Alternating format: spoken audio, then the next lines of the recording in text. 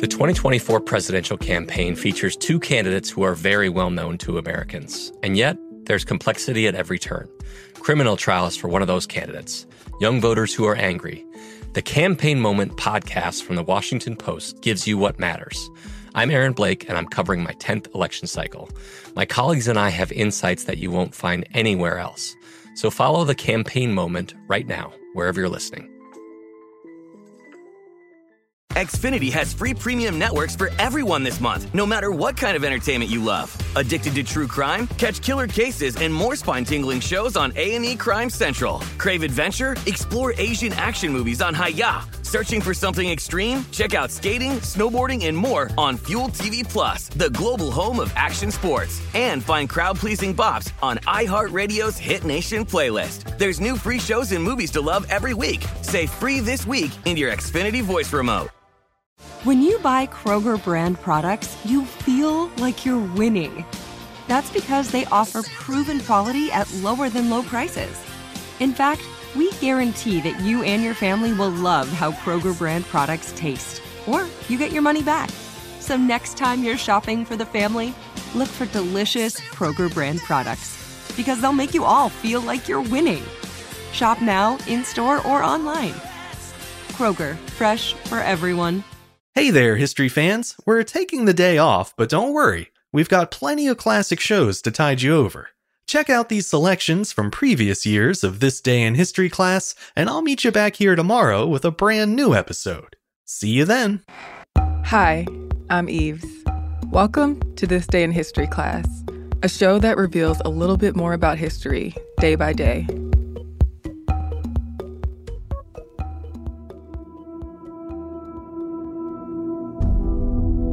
The day was April 20th, 1968. British Member of Parliament Enoch Powell gave a speech to a Conservative Association meeting in Birmingham, England, that became known as the Rivers of Blood speech. Powell, a Conservative MP for the Wolverhampton Southwest constituency, used the speech to espouse his opposition to mass immigration. He argued that so-called ordinary English people were becoming a persecuted minority and strangers in their own country. And he said that for immigrants, integration was difficult, if not impossible. Powell proposed ending almost all immigration into Britain and encouraging immigrants already there to leave voluntarily. Needless to say, the speech was and remains controversial. By the time Powell gave his speech, hundreds of thousands of people from the Commonwealth of Nations countries had moved to Britain.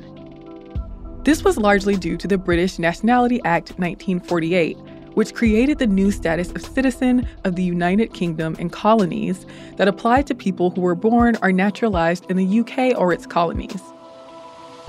These people were permitted to live and work in the UK without a visa, which led to a rapid increase in immigration in the UK over the next 2 decades. British laypeople and government officials began to object to the large number of migrants and expressed their desire to bar new immigrants and to send immigrants already there back out of the UK. In 1950, a cabinet committee formed to figure out, quote, ways which might be adopted to check the immigration into this country of colored people from British colonial territories. After that committee found that no restrictions on immigration were required, the issue was tossed around without any real conclusion for several years.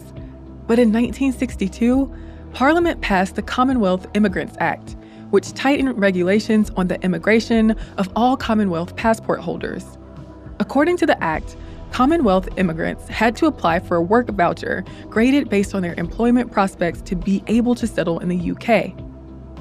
In 1965, the government reduced the number of vouchers available.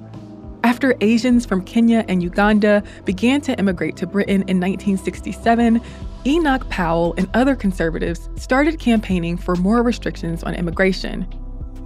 Parliament soon passed the Commonwealth Immigrants Act 1968, which further restricted immigration to the UK for citizens of the Commonwealth of Nations countries. To have automatic right of entry into the UK, the person or at least one of his parents or grandparents had to be born, naturalized, or adopted in the UK, or had to have become a citizen by registration under the British Nationality Acts.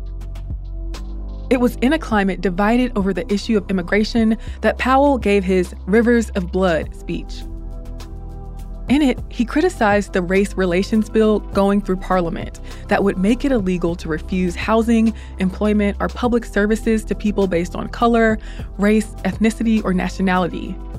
He argued that in a couple of decades or less, quote, the black man will have the whip hand over the white man. He gave an anecdote about one of his constituents, a white woman, who was harassed by so-called grinning pickaninnies.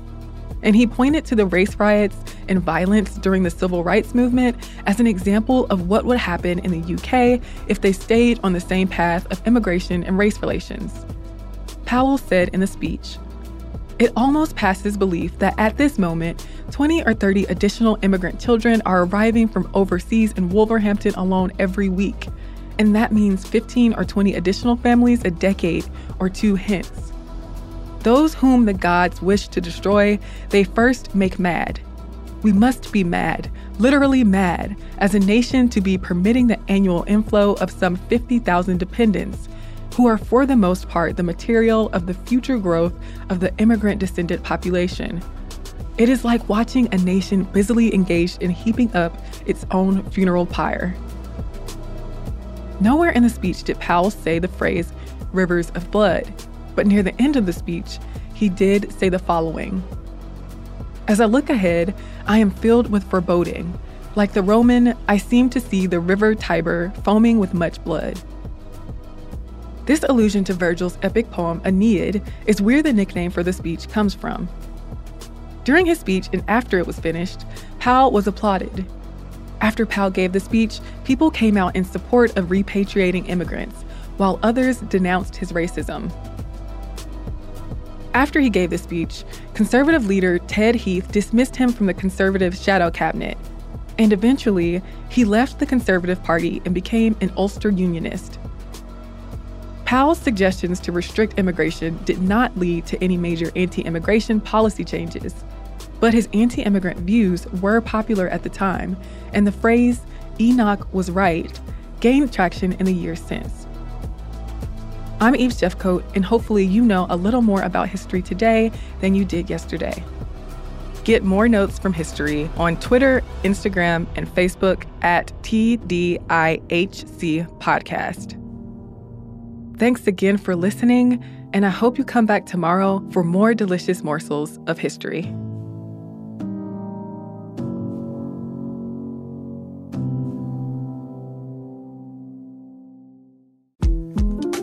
The 2024 presidential campaign features two candidates who are very well known to Americans. And yet, there's complexity at every turn. Criminal trials for one of those candidates. Young voters who are angry. The Campaign Moment podcast from the Washington Post gives you what matters. I'm Aaron Blake, and I'm covering my 10th election cycle. My colleagues and I have insights that you won't find anywhere else. So follow the Campaign Moment right now, wherever you're listening. Xfinity has free premium networks for everyone this month, no matter what kind of entertainment you love. Addicted to true crime? Catch killer cases and more spine-tingling shows on A&E Crime Central. Crave adventure? Explore Asian action movies on Hi-YAH. Searching for something extreme? Check out skating, snowboarding, and more on Fuel TV Plus, the global home of action sports. And find crowd-pleasing bops on iHeartRadio's Hit Nation playlist. There's new free shows and movies to love every week. Say free this week in your Xfinity voice remote. Xumo Play is your destination for endless entertainment. With a diverse lineup of 350 plus live channels, movies, and full TV series, you'll easily find something to watch right away. And the best part? It's all free. Love music? Get lost in the 90s with iHeart 90s, dance away with hip-hop beats, and more on the iHeartRadio music channels. No logins, no signups, no accounts, no hassle. So what are you waiting for? Start streaming at play.xumo.com or download from the app and Google Play stores today. All you can stream with Xumo Play. Hello, everyone. I'm Eves, and welcome to This Day in History Class, a podcast where you really do learn something new every day.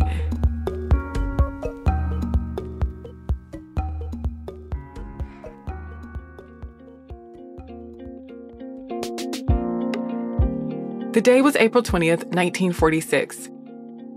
The League of Nations, an intergovernmental organization that formed after the First World War ended, was dissolved.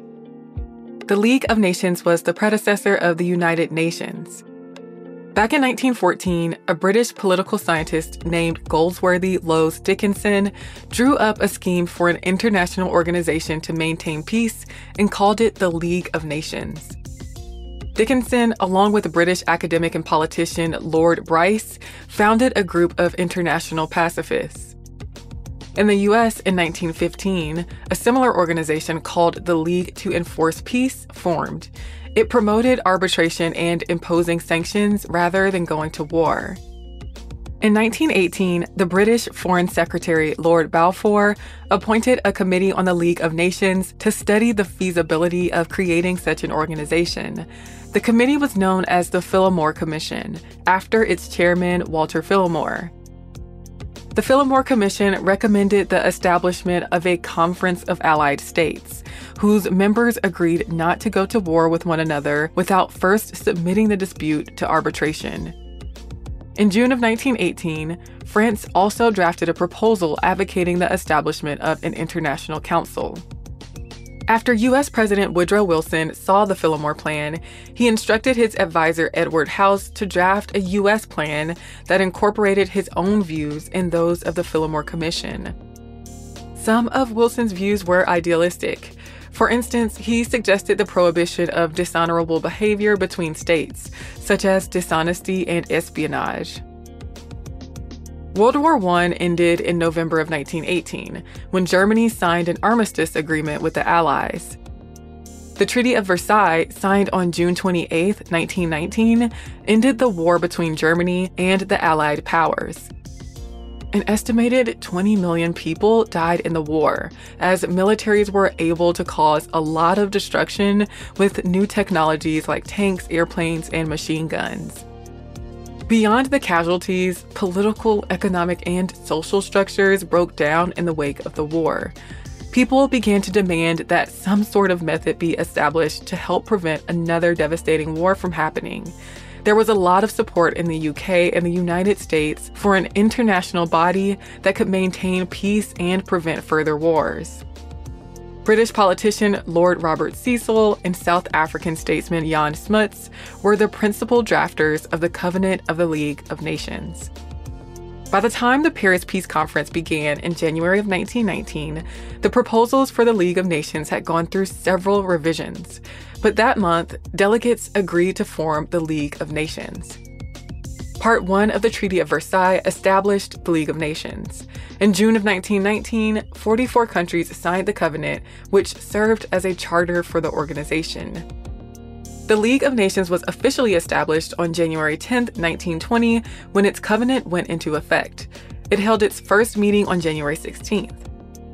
The U.S. never joined the League, whose headquarters were at Geneva. Though the organization did successfully mediate minor international disputes, it did not prevent the outbreak of the Second World War in 1939. It was dissolved on April 20th, 1946, after the United Nations was established. The United Nations continued many of the operations that existed under the League of Nations, like the Committee of Intellectual Cooperation, which became UNESCO, and the Health Organization, which became the World Health Organization. I'm Eve Jeffcoat, and hopefully you know a little more about history today than you did yesterday. If you'd like to send us a comment or you have any questions, you can send us a note on social media. We're at TDIHC Podcast. You can also send us a note via email at thisday@iheartmedia.com. Thanks again for listening to the show, and we'll see you tomorrow.